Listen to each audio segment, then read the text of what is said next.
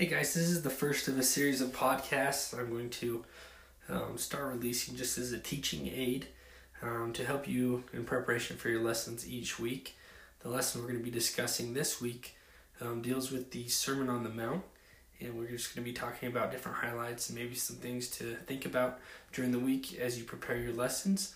In no way is this criteria or a syllabus for how you should prepare your lessons, but hopefully as you listen, the Spirit will be able to prompt you and lead you and guide you into understanding the things that our Heavenly Father would have us teach each Sunday. So let's get into it. It starts in Matthew 5. The very first verse says, "And seeing the multitudes, he went up into a mountain, and when he was set, his disciples came unto him." Every time we see mountain, we naturally can think of it in the context of a temple. That's kind of the word that we associate with mountain. And so as we go through this, I want you to look for the parallels that you might see with the Sermon on the Mount and things we do in the temple. This might not be something that you would teach the younger classes, but it might be something to think about as you prepare your lesson for the older classes. The very beginning of the sermon, our Savior Jesus Christ goes through what we call the Beatitudes, and he starts giving promised blessings for certain people and certain situations within the kingdom of God, which is obviously a pattern that we see within the temple. He goes through a number of different things, and it's important to look at Joseph Smith translations in this as well, because we can get caught up in some of these Beatitudes and think that maybe this is the way we should be. For example, blessed are they that mourn, for they shall be comforted. Blessed are the meek. Blessed are they which do hunger and thirst after righteousness. Blessed are the merciful. Blessed are the pure in heart. Blessed are the peacemakers.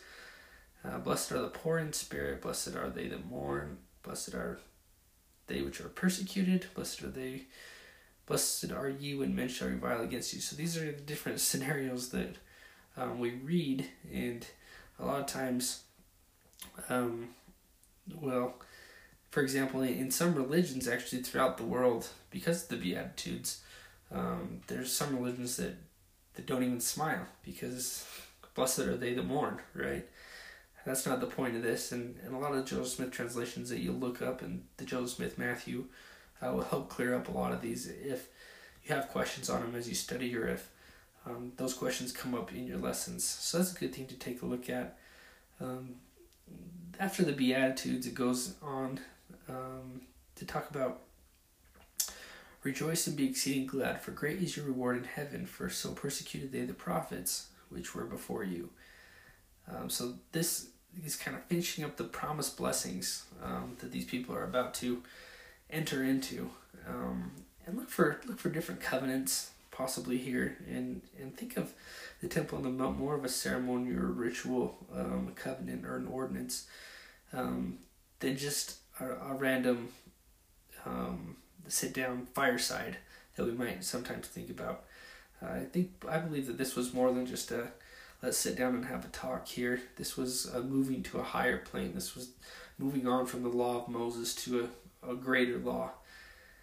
It's so important, so much so that our Savior Jesus Christ shared the same thing with the people in the American continent within the Book of Mormon. After this ceremony in Jerusalem, at the beginning of his mortal ministry, at the beginning of his post-mortal ministry, the same thing occurs. Almost the exact same teachings, the exact same order, the exact same things are taught to the people in the Americas in 3rd Nephi. And then other sheep he had, which are not of this fold. So you can almost think of it as a high councilman going from place to place, maybe giving the same recitation of the same talk, the same type of thing. But again, I believe that it's more than that. It's more than just a fireside lecture that he was giving. It's more so a covenant to me. But use the Spirit as your guide as you read through this and see, what exactly is going on here and where your heart leads you. In verse 15, he uses the term candlestick. Now, as part of a phrase, "Ye are the light of the world. A city that is set on a hill cannot be hid. Neither do men light a candle and put it under a bushel, but on a candlestick, and giveth light unto all that are in the house." Now remember, the book of Matthew is written to the Jews by a Jew, right? And a better translation for the word candlestick, or in fact, the same word that's used here and translated to candlestick, is also translated to menorah. So you can actually realize that Christ was speaking to the Jews in a context that they would understand, speaking of a menorah. "Let your light so shine before men that they may see your good works and glorify your Father which is in heaven. Think not that I am come to destroy the law or the prophets. I am come not to destroy but to fulfill." That's verse 17. Now think about this. What is the law he's talking about? It's the law of Moses. Where was the law of Moses given? It was given on a mountain, Mount Sinai, the 10 Commandments. So he's not coming to destroy these commandments that were given previously almost in the temple text, but he's coming to fulfill those, but to move on to a greater law. That's one thing he has to set out early in this ceremony, because Jesus Christ knows that's going to be the hang-up probably for a lot of these Jews, is they're so set in their ways to follow the law that as he reveals new doctrine and greater understanding, it's important for them to understand that it's not doing away with the old law, but moving onward and upward, becoming more like our Heavenly Father.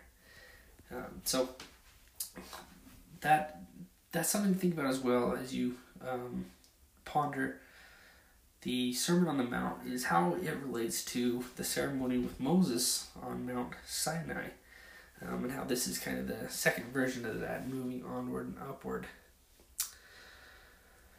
In verse 19, it goes into verse 19 and 20, we start to see the the penalties for disobeying the law, for those that break the law, as they receive this new law, this greater law. These are the penalties for breaking that new law. Just like in any covenant that we make, there's blessings associated with it and penalties associated with not keeping that covenant. 21 through 26 talks a lot about obedience. Goes through and "Thou shalt not kill." However, in being obedient to this law,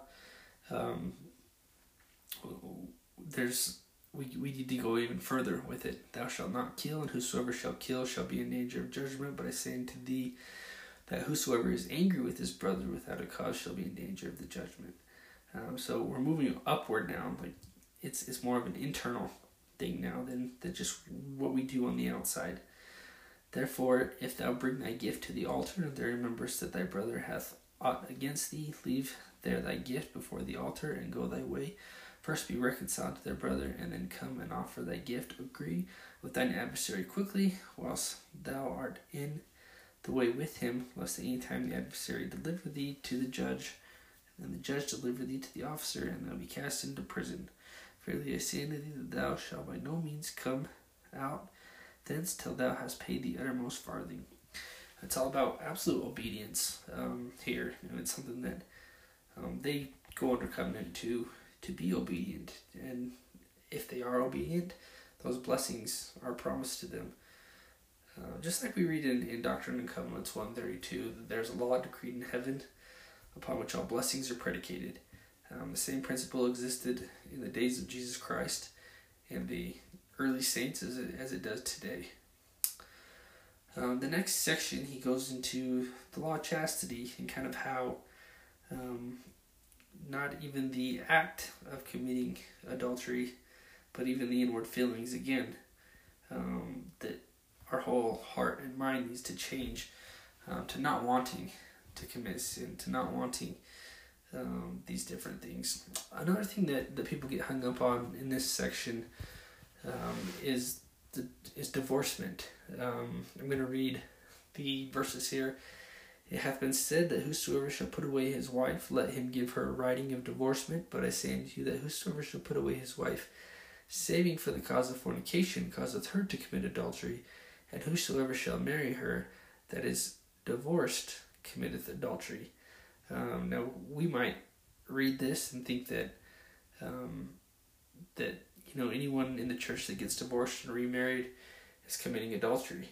That's not the case. If you go back and read Joseph Smith Matthew, you'll get kind of a greater understanding of what this is all about.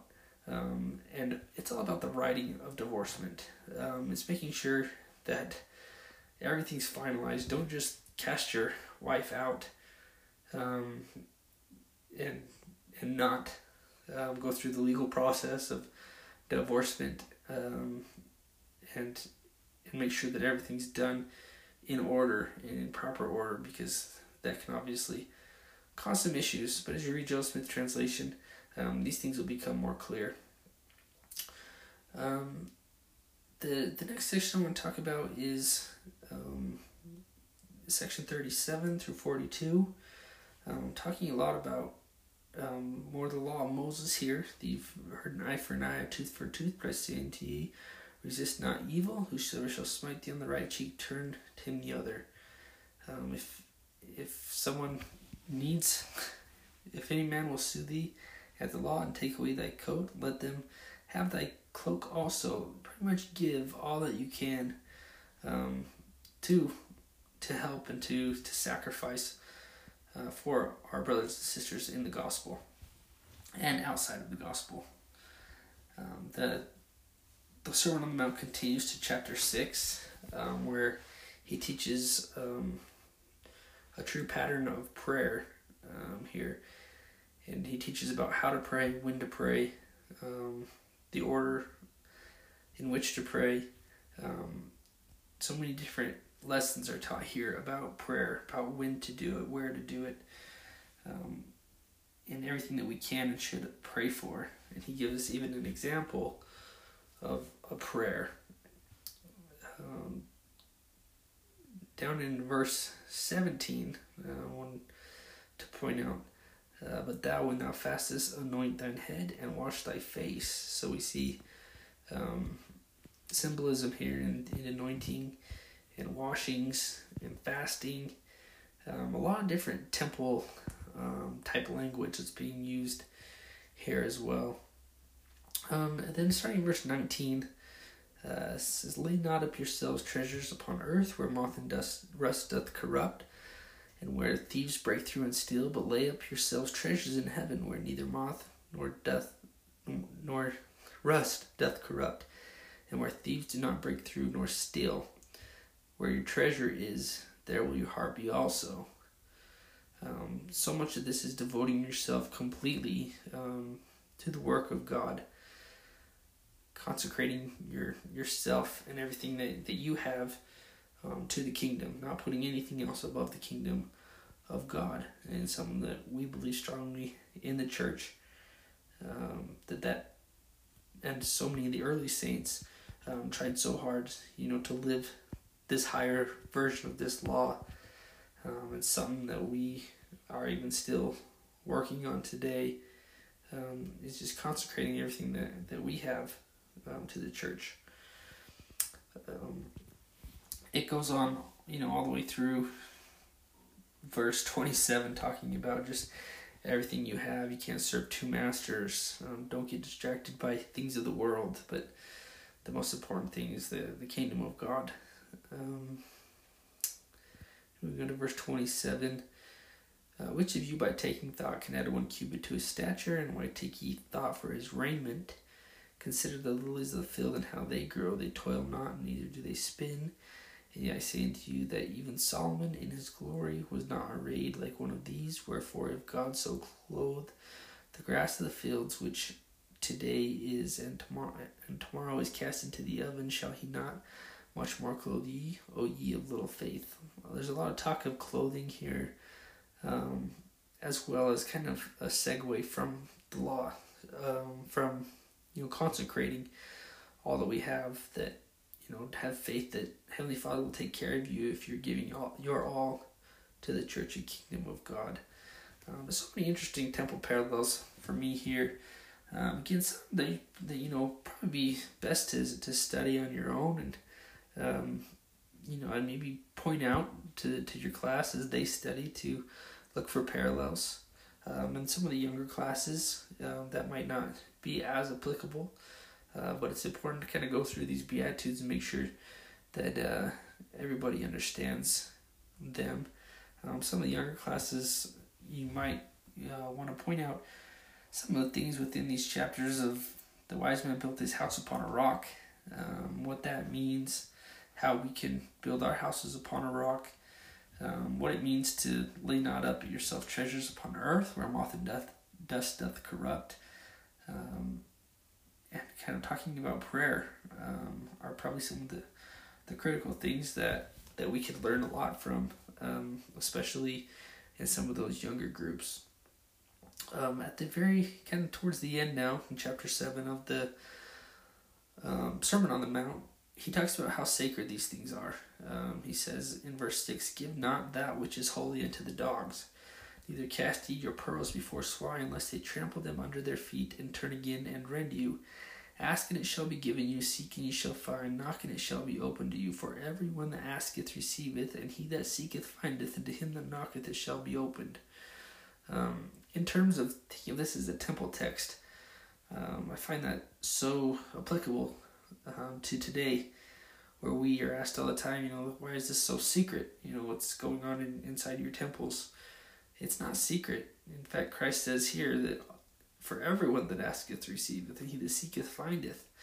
We want everyone to be able to partake of the blessings of these covenants.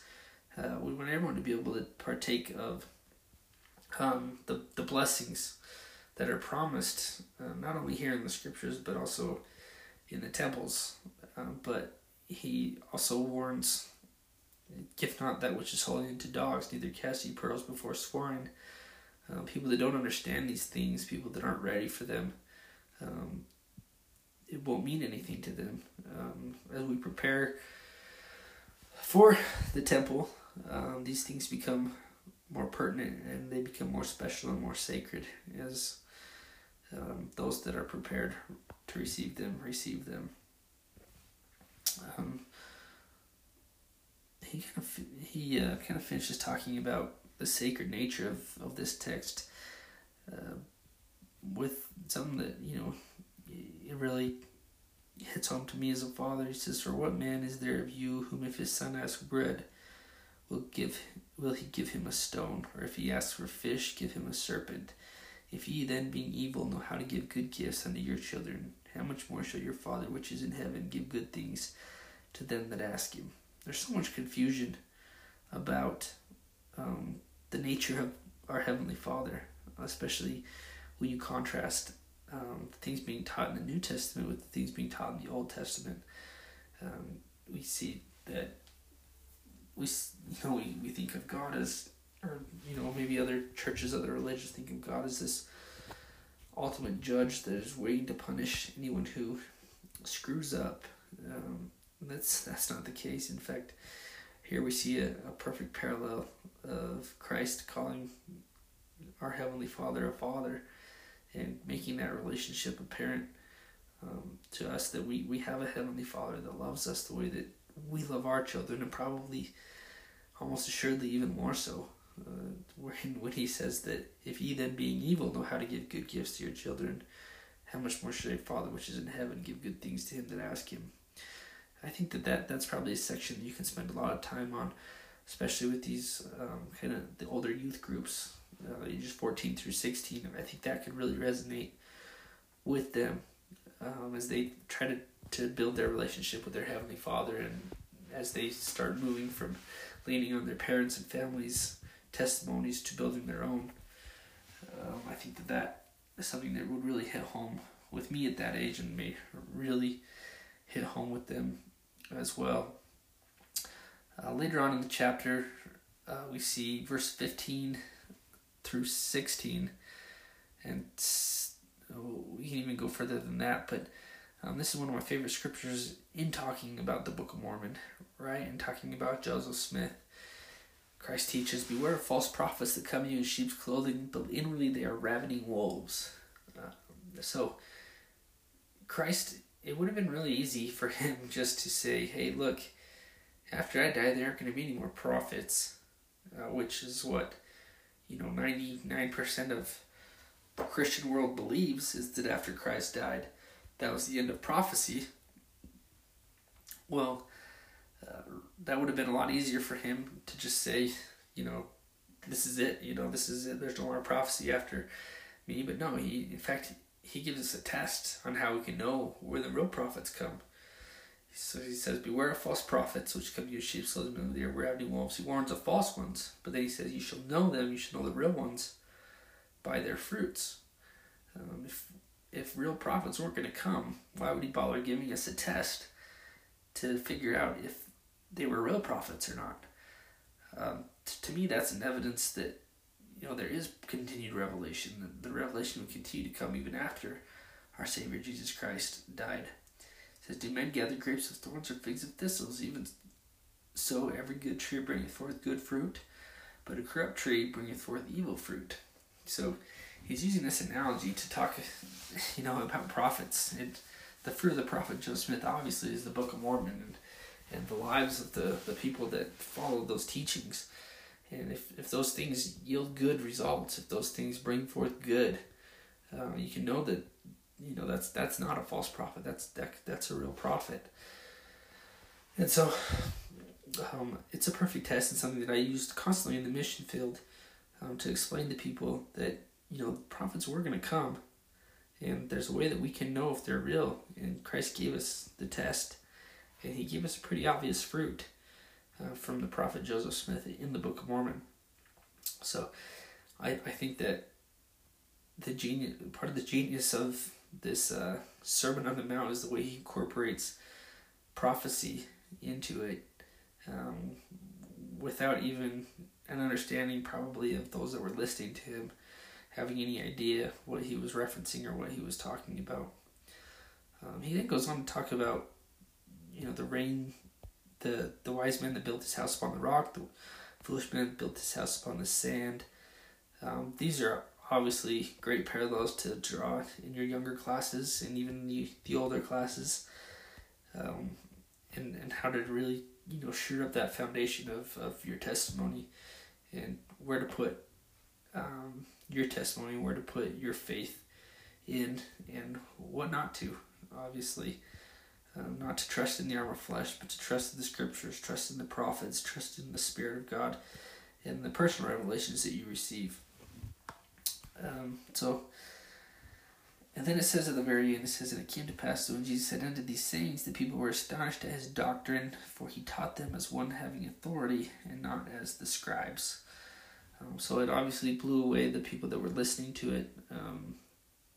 He wasn't just reciting Old Testament scripture and drilling that into the people, but he was moving on from that, moving onward and upward into a greater teaching. And it wasn't something that the people of the time obviously were used to.